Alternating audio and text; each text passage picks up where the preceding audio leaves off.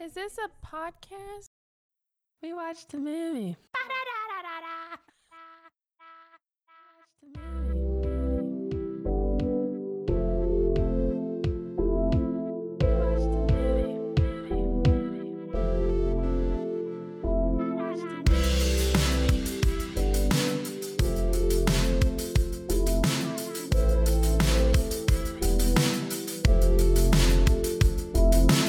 We watched a movie.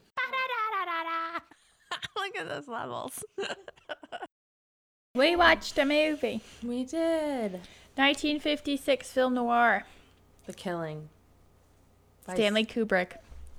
We're both too excited. Thanks. Yes, directed by Stanley Kubrick. Starring Sterling Hayden as Johnny Clay and Colleen Gray as Faye. Those are the two I got. I got on the multiple choice test. Yeah. Right? It's based on a novel. Clean 1955 novel. Break. Yeah, who wrote that? Oh, I read an unsubstantiated rumor that they actually wanted this other book by the same author called Snatch, but it's about kidnapping a child, and they couldn't make it because of the production code. Oh, I'm kind of glad. They remade it later. It's called The Night Before Yesterday. They remade it in like 1963. Completely different. But from then, Brad Pitt. so then they're like, shit, we bought the rights for $10,000 for a movie we can't make, and they were like super strapped for cash at this point in their careers. But so the rumor has it that the author was like, did them a solid and just traded out the rights for the book from the rights for the other book. Oh, well, that's nice of him. He didn't ask for more money. Right, and that's just a rumor I read on the internet. So, Well, if it's on the internet, it must be true. yeah. But what do they say? In every lie, there's a bit of truth. Yeah, in every truth, there's a bit of a rascal. I did notice they used the same horse shot for, the gate scene of the credits, and then also the different races, and getting preparing to get into the gate. Like, right. They reused the same shot and in multiple places in the movie. Yeah, and like the announcer horns. Yeah, it was like we saw that a bunch of times. It was almost like our reset, and it really kept the tension, I thought, and kept the pacing where it's like, okay, the seventh race, and we're lining up the horses, and then they go back to that morning. I was like, ah. Yeah, you don't, and because you're counting down to the race number, right? It's not the first race of the day, so they're all like pacing and like waiting around for that seventh race to happen, because that's when things are going to go down. But they got stuff to do. But everyone has a role. So the heist team is made up of 6 people? 5. 5, thank you. Johnny, George, Randy's the policeman, Mike's the bartender, and Marv is the gambler. Mm-hmm. And Nikki and Marvin or Maurice are kind of the side hustlers. That's like the guns and fists for hire. Yes, they get paid up front and don't have any of the take.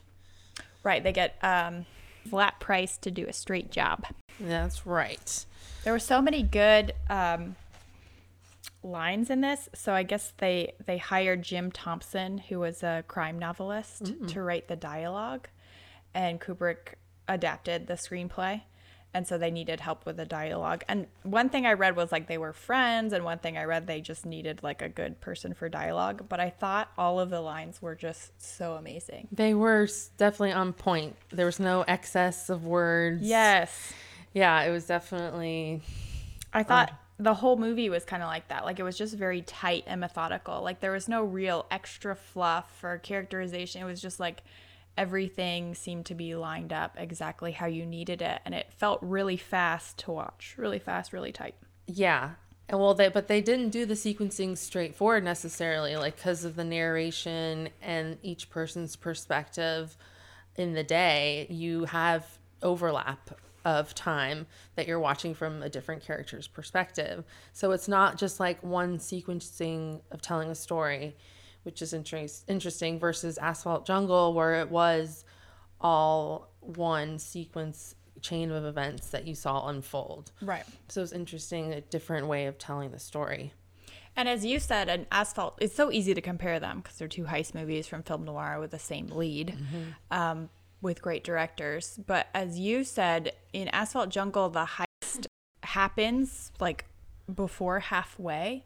And then we see this like big bloated unfurling of their carefully crafted plot. Like everything goes wrong, even in the heist. And then everything continues to go wrong. And we get to watch that. Yes. But in this one, everything goes right.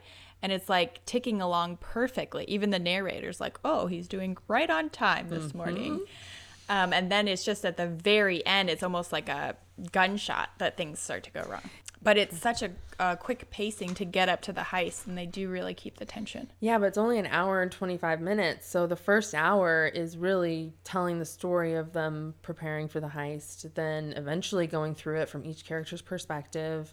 And then finally is the last 30 minutes, oh, the heist went off without a hitch. And now we're going to see what happens to these characters in the next 30 minutes. So get ready in a short time. Right. Yeah, you knew it was going to go down pretty quickly. So yeah, and the tension.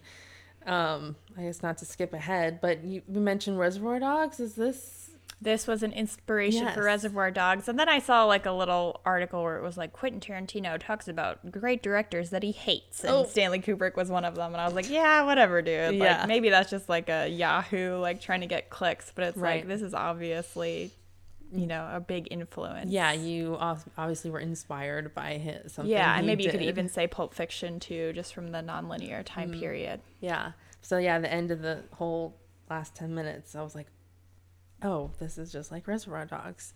So yeah, it was definitely came through. I thought that was pretty cool, but I'd forgotten that you had mentioned that before. And then so it just and that does spark that. That's definitely like a neo-noir style. So it's all indicative of this style. Yeah. What did you think about the narration? Did you like it? Oh, yeah.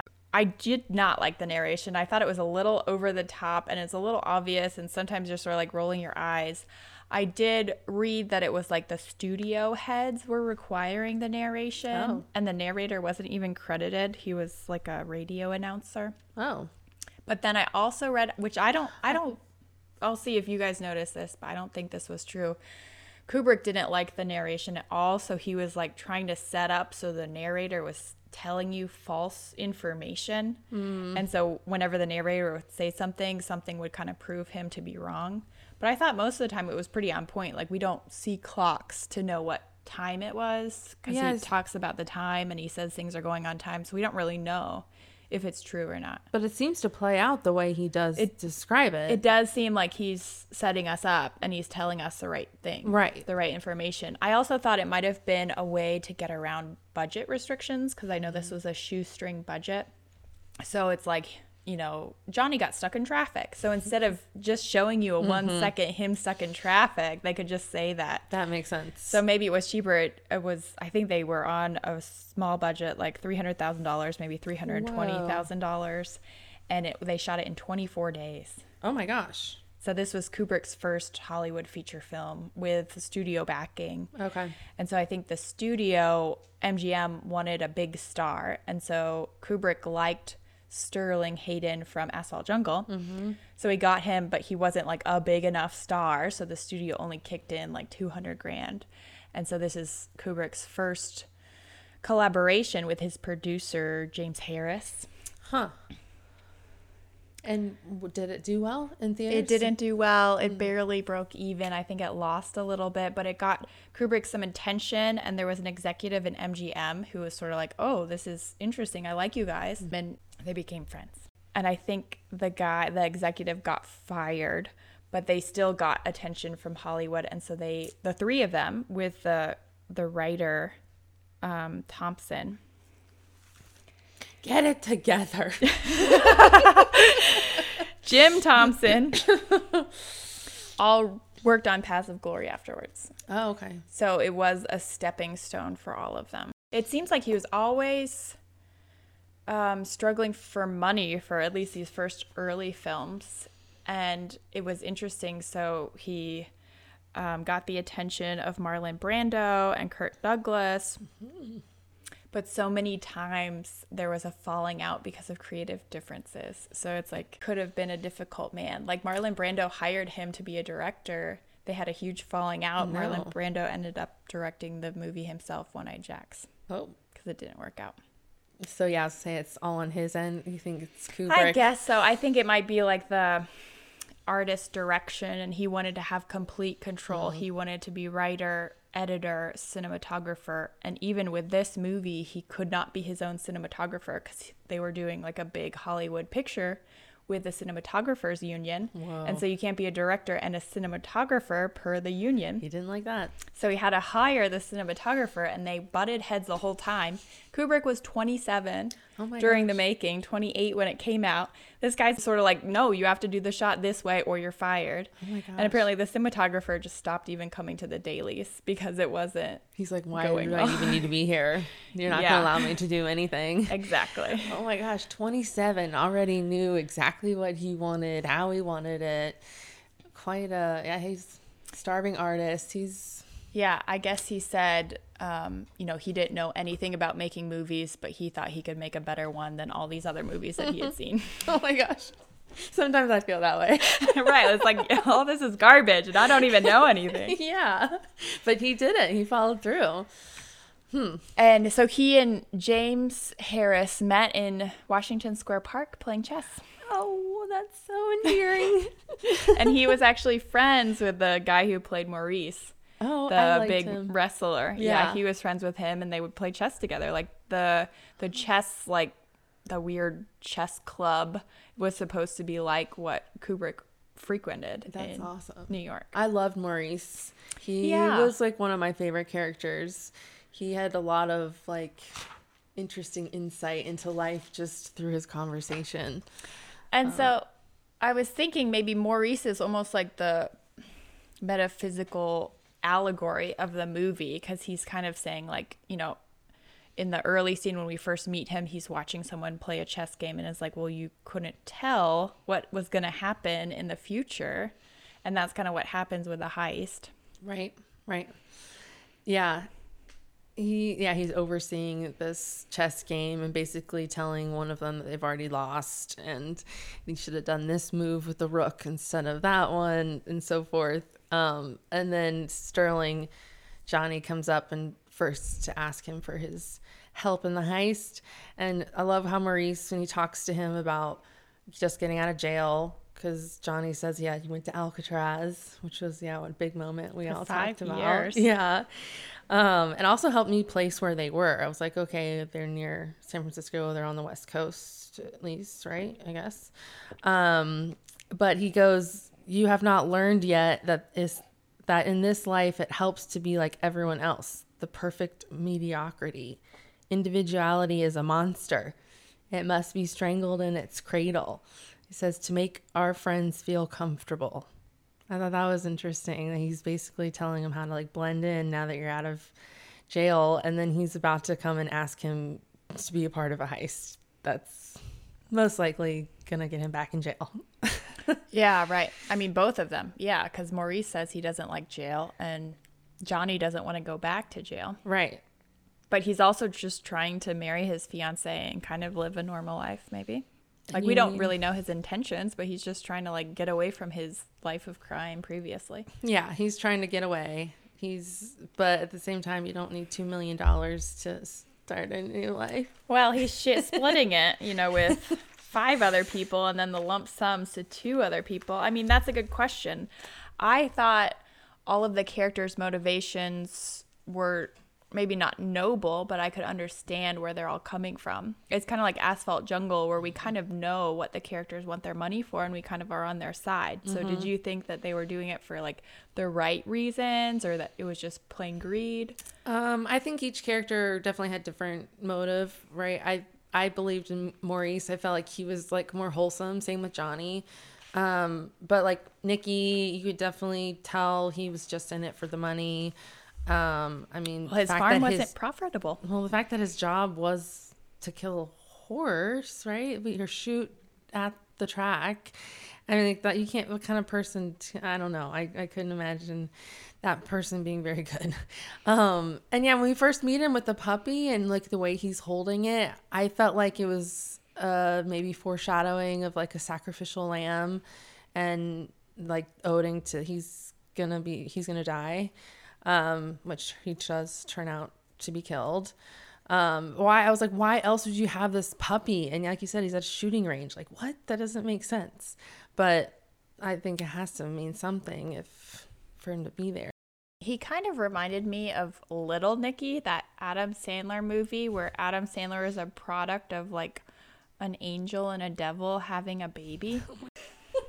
Showing me Little Nicky. I kind of forgot that he even existed.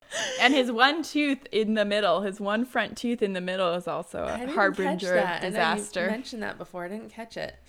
It's so easy to compare them also to Asphalt Jungle because it's like the mastermind gets out of jail and immediately is planning another heist. Yeah. And they're also planning another heist maybe for the right reasons, quote, quote, like to get their life back on track. And this is the only thing they know how to like fund their future. Right. And this is, what, 6 years after? 6 years after, yeah. So it's interesting to see Sterling Hayden's age. He's a little thicker around the middle and a little bit more leathery in the face. But I thought he was a really compelling lead. Yeah, I thought he, carried his character well or, like, delivered it well. But I think there's a lot less characterization in this one than there was Asphalt Jungle. And I kind of missed that. I didn't care about the characters as much as I did in Asphalt Jungle. Yes, I totally agree. I think Asphalt Jungle kind of goes above and beyond to show you the motivations of the character, even if it's just the simple shot of like the crying baby in the cradle, but you're really shown the whole motivations. Here, it's just very quick. Right. It's almost like it's implying that Mike, the bartender's wife, is sick. And, there's just like a few lines of dialogue. But I think it's also just because it's so tight. Yeah. And so I was just learning what a B movie actually is, and this is a B movie. Oh. So it's not like a movie that's necessarily less than, but it's to fill out a double feature for the theaters. So you have your A movie, which people are going to see with your bigger stars, bigger budget, studio backing. Right. And then you have your B movie, which is kind of to fill in the time.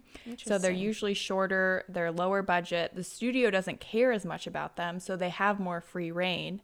And then there are these genre pictures, so sci-fi, crime, Western. Right. So like Indiana Jones, like that was actually a B movie. Oh my gosh. Well, when you think about like the style of it, we weren't still doing double features, but like Spielberg knew he was making this kind of style of movie. Gotcha. So I think that's where a lot of this innovation comes from, especially with film noir, because all these young directors could do what they wanted to. Right. But it's shorter, so you kind of have to pack things in. Yeah. And then you have the budget requirements. And it's like a film noir you don't necessarily need to have the big stars for, because it's like a crime movie. It's kind of like horror. Like you don't need these big stars. Yeah. It's more about the tension of the storyline, not really the acting quality. I mean, that would elevate it for sure, but it's not necessary. Right. Mm-hmm. But I thought everyone did a good job. I thought Johnny Clay was a compelling protagonist, which kind of leads me to wonder about, because film noir usually has anti-heroes with maybe people that you don't really like or don't really agree with making the wrong decisions. And so it kind of leads me to the question is, do you personally need a compelling and likable protagonist to enjoy the movie? I would say no. Because there are plenty of people who I think, go for either the underdog or the anti-hero is definitely popular. Right, but you still have to believe in the person's motivations. Oh, so you mean if you didn't believe in what they're actually doing, regardless of the character, can you relate? Right, like can you get behind it? Because I think a lot of these things with like the new anti-heroes of Walter White or whatever Matthew McConaughey's name in True Detective, it's like I'm behind them. I want them to win. Right. Even though they're doing the wrong things, but they're doing it for the right reasons. And I also think they have some kind of likability about them. Yes. So it's not necessarily that they're not likable protagonists. And I think Johnny Clay is shown to be a likable protagonist. He doesn't beat up Sherry, who maybe we kind of want to get beat up because she was very mean. Oh my gosh, we Sherry. can talk about that later. Yeah. I'll write down a note to talk about Sherry. Oh, I have notes about Sherry. So I guess I can't think about a really good anti-hero where you don't like them, but you're still watching the movie just to see how it unfolds. I mean, yeah, I guess, could you say Loki? Is that, like, he's someone that people do like, but at the same time, he's terrible. So why do people like him? Like, but he brings a part of humor. like, I like Thor is Loki. too Like, I know, stodgy. like, I like Loki, but at the beginning, I really don't. Yeah, is there any protagonist that you think? I guess when I was trying to watch The Conversation, 1974, Francis Ford Coppola with Gene Hackman. Gene Hackman is introduced as a character who's really brusque. He's kind of like Bill Murray in Groundhog Day, in the beginning of Groundhog Day. But Bill Murray can like really pull off being an asshole, and he's so funny that you really like him. Right. But Gene Hackman was that character, but without any of the humor. And so it was sort of like, I don't really like this guy. And it was a real hard part for me to continue watching the movie because I didn't like him and he was so off-putting. I also found that with the Italian Job, French Connection. French Connection. I also didn't like his character. He's like a dirty cop. Right. So I didn't finish the movie. So maybe I actually do need a protagonist. They don't have to do the right thing, but I have to understand their motivations. And The Conversation, it's revealed later about what kind of person he is and why he's like that, the way he is at the beginning. Yeah, I think that, like you're saying, those characters do bring on a different conversation and thoughts that you have maybe about other people that, you know. So I think it is hard to watch someone that's like either degrading or, I mean, just like a terrible person. It's hard to watch that for a long time. I think that's pretty human to react in a way where you're like, I don't want to watch this guy. He's a terrible cop and bad to be like.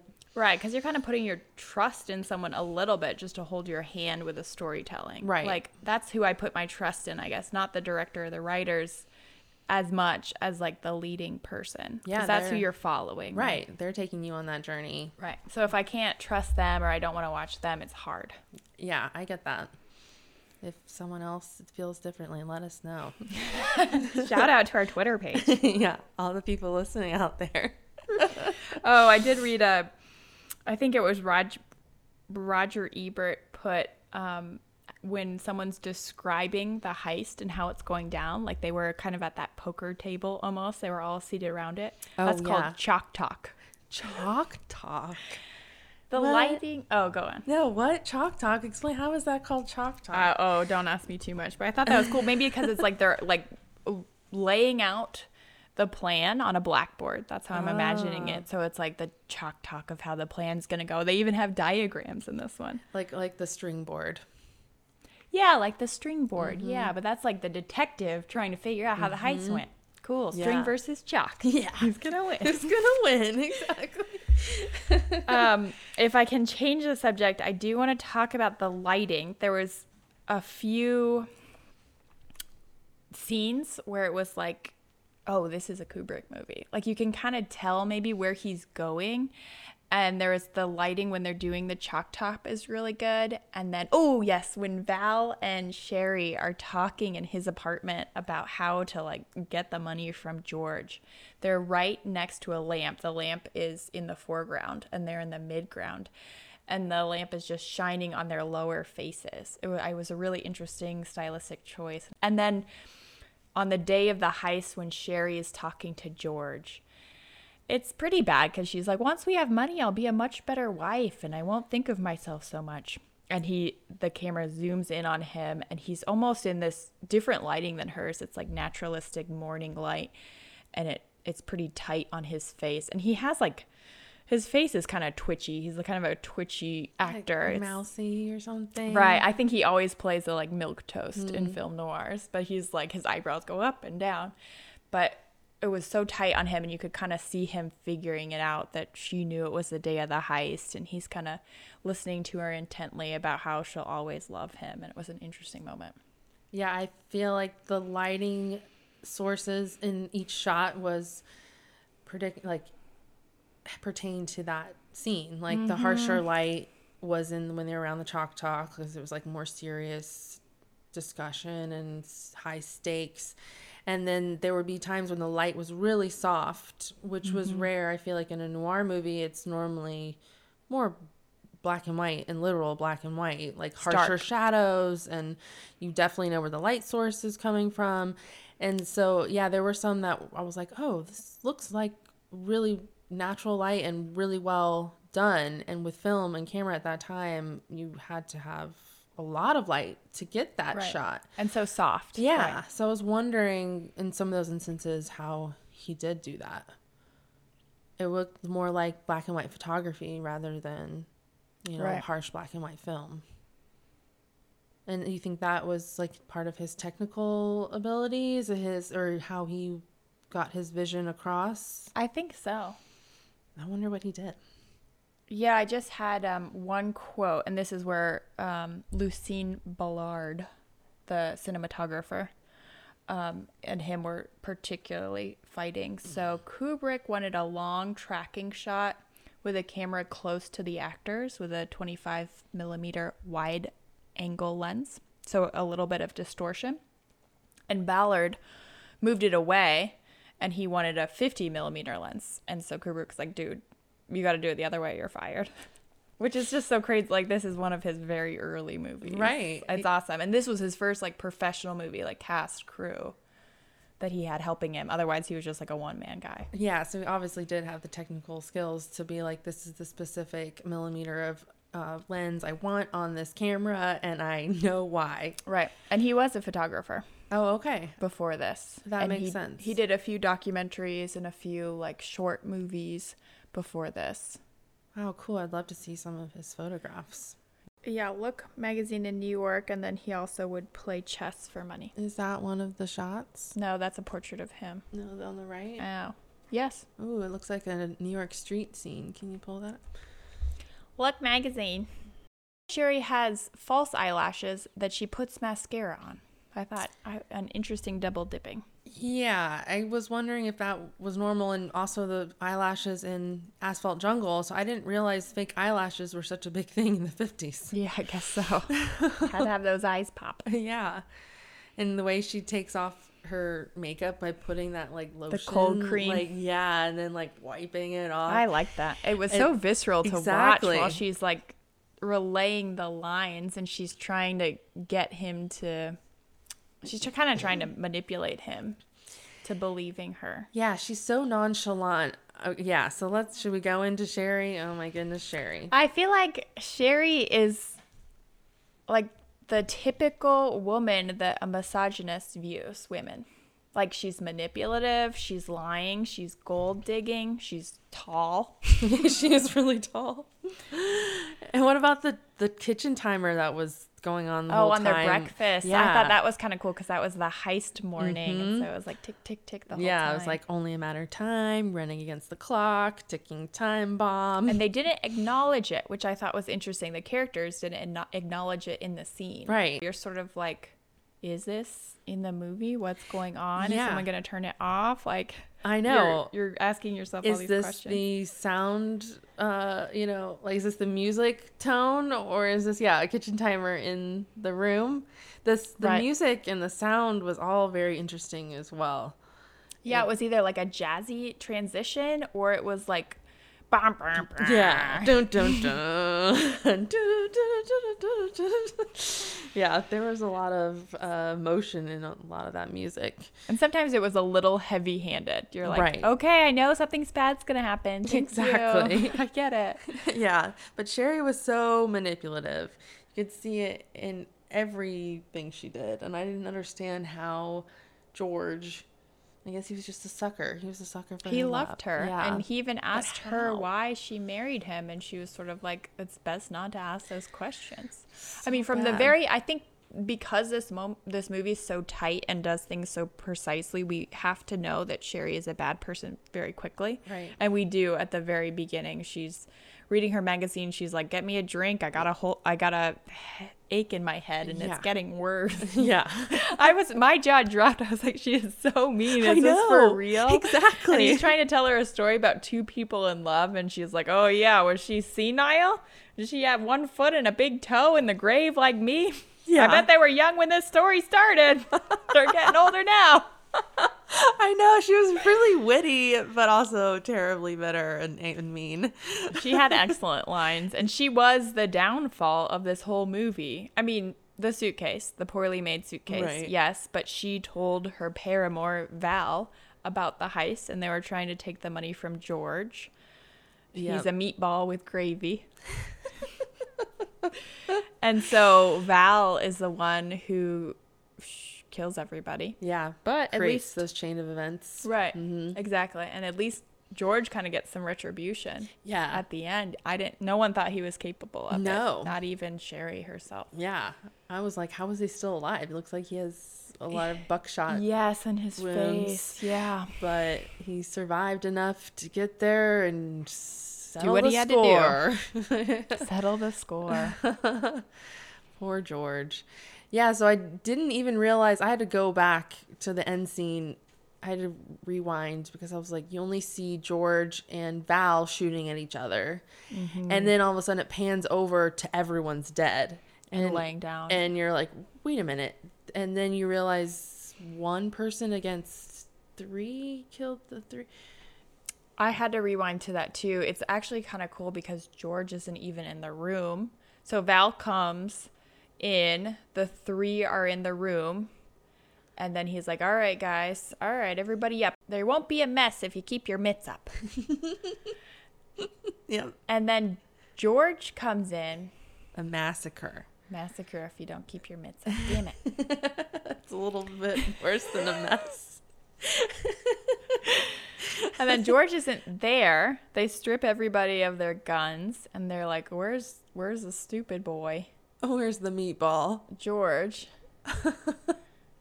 And then George shoots him. And so I think he just unloads his shotgun into everyone. But no, it's only one gun. Yeah. So it's his partner that shoots the other three is what I'm saying. But who shoots the partner? Yeah, it doesn't quite. So I was like, how is everyone dead to the left? And we only saw two people shooting each other. Right, and then the camera pans around and shows you all these bodies. They're all dead. After two gunshots. It's interesting. Yeah, it doesn't really add up.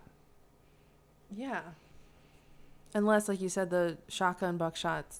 No. Buckshot. A lot of buckshot. It was a nice apartment. It was. Railroad style. It was. But now there are 8 dead bodies. If I did math correctly, there are less.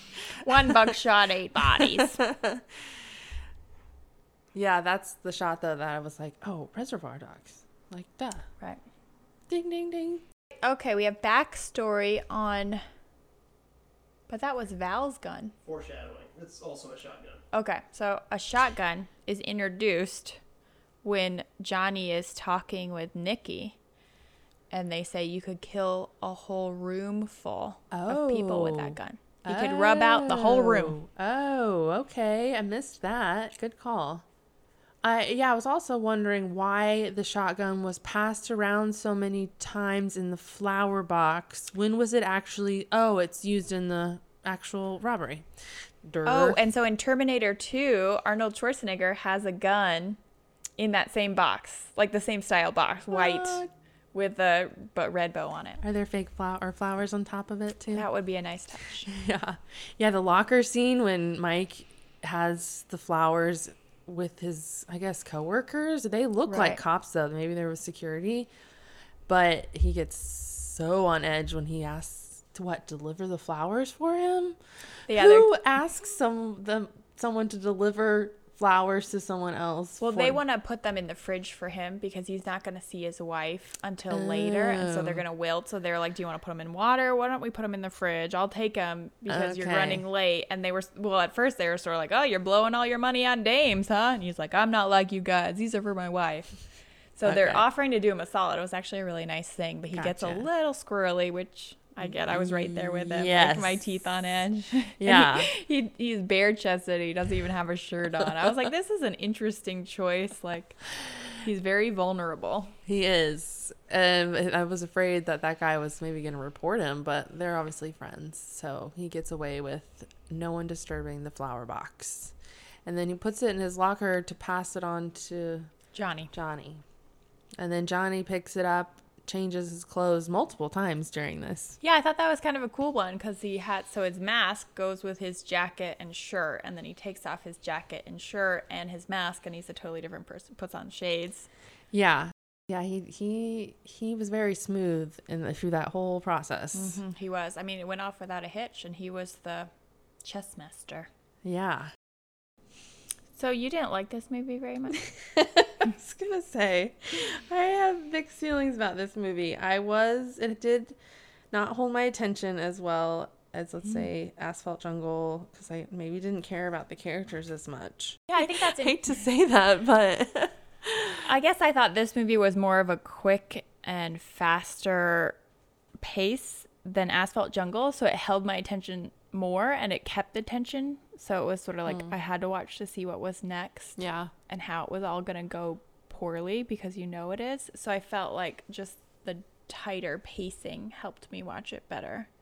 And I guess it's just a little bit of characterization, but I guess I liked the acting so much that it kind of held it together for me. Mm-hmm.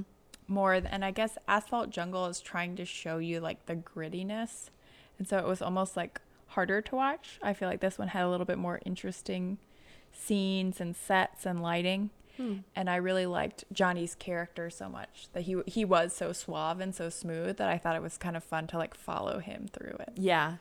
Yeah, he was like dancing through the whole thing. Like, yes, yeah, tightly choreographed. mm-hmm. And I think it's interesting just to compare and contrast his character in Asphalt Jungle to The Killing, because so he has a fiance that he loves, and he's kind of doing this for her in a way so they can get married, and she was waiting for him for 5 years while he was in Alcatraz for another job that he did. Right.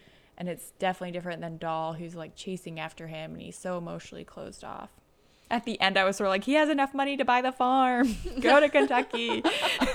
You have the money. And then you see him in this movie, and it's like, wow, he was getting eaten by horses for 6 years, and it did him a number. Laid in that field. He survived. Yeah, I felt like Faye, though, was still similar to Doll in the sense that she's like, I would do anything for you, like, just tell me what to do. And then she's like kind of worried about him doing another job, but then she's like, oh, but I trust you, whatever you do. And right. It's like, well, do you? Because you just said you don't want him to go back to jail. And then she's even like, I'm not that smart and I'm not that pretty, yes. So I'm only going to be with you. Oh you kind of got to gosh. be with me too. So bad. And then she says like a few lines and she's like, I'm already making speeches. Yeah. Look at me going on and on. Right after you get out of prison. Exactly. Yeah, I was not happy about that. I'm not pretty. I'm not very smart. So please don't leave me alone anymore. Yeah, so it's interesting female characters. So we have Faye, who is kind of stand by your man. And we don't really get, she probably has 2 scenes in the whole movie. She tells him to run away and he doesn't listen to her. Right. And she wants him to stay out of prison. And then we have Sherry, who's like Snake Woman, which is kind of an interesting spectrum of like the good fiance who's going to wait, and then the woman who will not wait. You know, she already has a man on the side. She's doing whatever she can to get the good life. And yeah, exactly. She always wants the money. Oh my gosh. She gets mad at him for not being a millionaire. She's like, how can I wait? I've waited 5 years. How can I wait longer for you to get money? And you lied to me. I love it when he's like, what's for dinner? And she's like, don't you smell it? It's steak and it's asparagus. And he's like, no, I don't. Oh, you must be too far away. It's over at the store, you big lug. I was like, damn. I know. It was like sharp dialogue, like razor sharp. It was. Yeah. She kept things interesting. I did like Sherry's like presence on screen. Yes. And I thought it was interesting, the scene between her and Johnny, because he's the fast talker, witty one of the movie, and so they kind of go head to head. And I know that it was a kind of a scary moment because when Sherry is eavesdropping on the chalk talk, we're sort of like, what's going to happen? Like, this is a film noir. Like, what could happen? I like how he handled it. He was sort of like, oh, okay, like, don't you want your husband to be rich? Because if you keep your mouth shut, he will be. Right. But then he's sort of like, all right, I got to slap that pretty face into hamburger meat. That's all. He says that? Yeah. It was a really good line for a bad reason. Well, I didn't think it was believable that he was a scary person, though. Like, when she seemed kind of scared at one point, and I was like, is he really a gangster? Like, I couldn't really get a feel that he was that threatening. Right. Okay. So it wasn't believable for you. Yeah. I mean, he does tell the other guy to leave for a few hours. Right. And he's sort of like, yeah, I'll just have to kill her. And then they talk. And then he's sort of like, you would sell out your own mother for a piece of fudge. He said that to Sherry. Oh my gosh. Oh yeah, he says, you like money. You got a big dollar sign where most women have a heart. That was so good. Yeah. I was like, oh dang, everyone knows that. How does he know George? We don't know how they all know each other. We don't know how that. Yeah, it's true. And then how is life like a glass of tea? So I wrote, did Forrest Gump steal that from this movie? Yeah, life is like a box of chocolates. Well, he is better says, than life is like a glass of tea. But he even says that's like that man says life is like a glass of tea. Right. I know. I didn't really understand that either. But I was like, Forrest Gump got it better. So what Kubrick movies have you seen, Ashley? I don't know many of his, so I mean I'm sure I've seen them, but I wouldn't know that he directed them. So some people talk about like a Kubrick style. Oh, The Shining. Oh, I've seen The Shining. Yeah. Like a Kubrick style of like power, control, helplessness. But then other people talk about how his movies are almost just a world into themselves. Like if you didn't have a credit for The Shining or 2001 Space Odyssey or The Killing, like would you even know that it was the same person? Just because he, in some ways, he doesn't have a style because he gets so immersed in the story that he's telling. Each one. Right. Okay. Interesting. Yeah, because I was like, I can't really pick out his like identifying features. Like we watched John Huston and it was like you could kind of tell even by the framing of the shot that it's a Huston film just after watching Maltese Falcon and then Asphalt Jungle. It's like you can kind of tell the feeling of this. Yeah. Or today's age, seeing a flare in a... Oh, God, yeah. Right. Right, which is what... Or the 360 shot. Yeah. There's some telltale signs that they put in for you. But Sterling Hayden did say that Kubrick was the best director he had worked with. But I did love the ending of this movie. That is one thing I really did like the last 30 minutes I thought were awesome. Pretty gripping. Yeah. And I wrote brilliant ending. But yeah, we talked about the dang suitcase. Why couldn't he put a rope around it, tape it? That was an American-made suitcase. I also thought it was so relatable. He's going to check in, and he's sort of like, I want to take this in the cabin with me. And they're like, no, these rules are for your safety and comfort. And he's like, it's not that big. I need to have this on me. And they're like, sorry, we'll check it. It'll be super secure and get to where you are. Yep. And then it's basically lost. Like his luggage is lost. Which, in the biggest sense. Today, all the time. Yep. I wrote that too. The luggage issue. Same as today. It's like, can I talk to your supervisor? Yeah, I was like, $2 million are getting checked in. You're never going to see that bag again. Don't you know there's a labor shortage? Right. I was sort of like, this flight's going to be delayed. Right. But I love the following of the suitcase and then them on the other side of the fence just watching it on the tarmac and you don't know if it's going to make it. And then the dang dog. And there's so many people watching, but you don't get their reactions.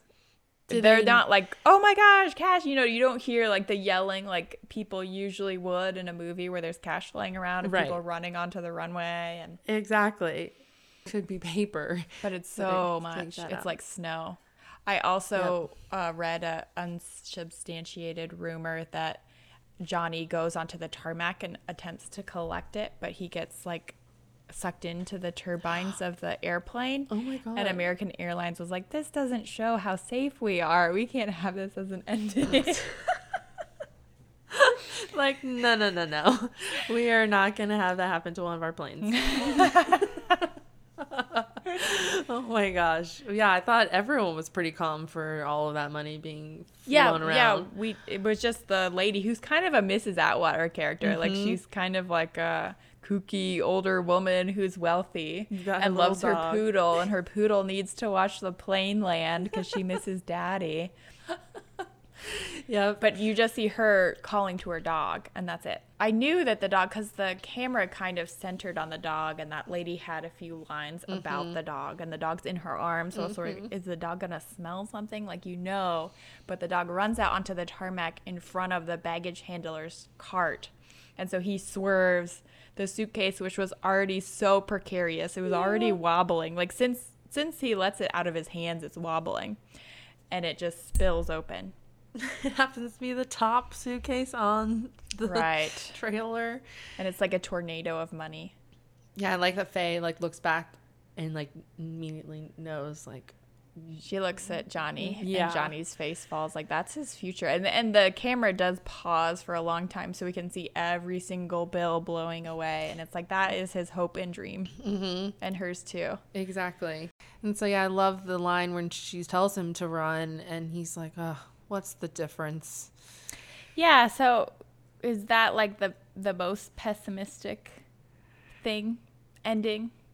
I felt like it was a realization of like running and jail are the same thing basically.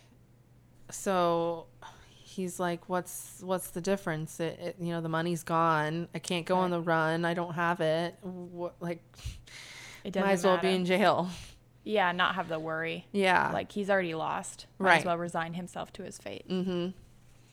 I also like when they're leaving from the chalk top and Marv is out on the street and the camera very quickly pans up the street from the car where all the other guys are to Marv and then to Val and maybe Tiny in the car. It was just like, oh, we're watching cinematography here. Yeah, the storytelling through just a few seconds. Through just a really quick pan. But it wasn't a cut, which I loved because then you can see the placement of everything. Right.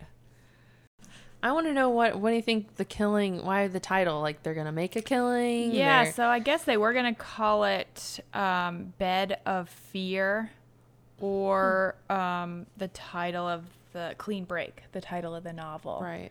Okay, so this was on the movie posters. These men had a $2 million secret until one of them told this woman. Told this woman? Yeah. And does it show her? She at least get a picture of I don't know. It's just a tagline. And it was shocking. Shocking. You want to go straight into German Expressionism, or you still want to do some more noir? What are you? So I was thinking about going to German Expressionism, watching 3 to 5 movies in there. And it's kind of interesting. It's like a socialism experiment because Germany closed their, like, they didn't allow any other films to be shown in the country because they were wanting to have their own industries flourish. So there's some like Bauhaus, as you talk about, like the Caravaggio kind of Baroque elements in the design. Because, this is right after World War One. Yep. And that's where Expressionism, Surrealism is kind of coming out. Right. And so then you have these closed borders creatively. So then all the money is going to, German artists to make what they want to make. And then go back to noir. Pulp fiction detective stories were done in the 30s. They couldn't tell those stories, A, because of the code, and B, because of the war propaganda machine, right? So Hollywood couldn't tell these stories that writers wanted to tell them. Then at the end of the war, it's kind of like a good time to like look around at, man's motivations. And then a lot of Europeans are coming over, from running from the Nazis. So you have basically the whole stylistic look. The aesthetic is already here, perfect for the stories of the hard-boiled detectives. Right. So this will be the beginning of that. This is pre-hard-boiled detectives.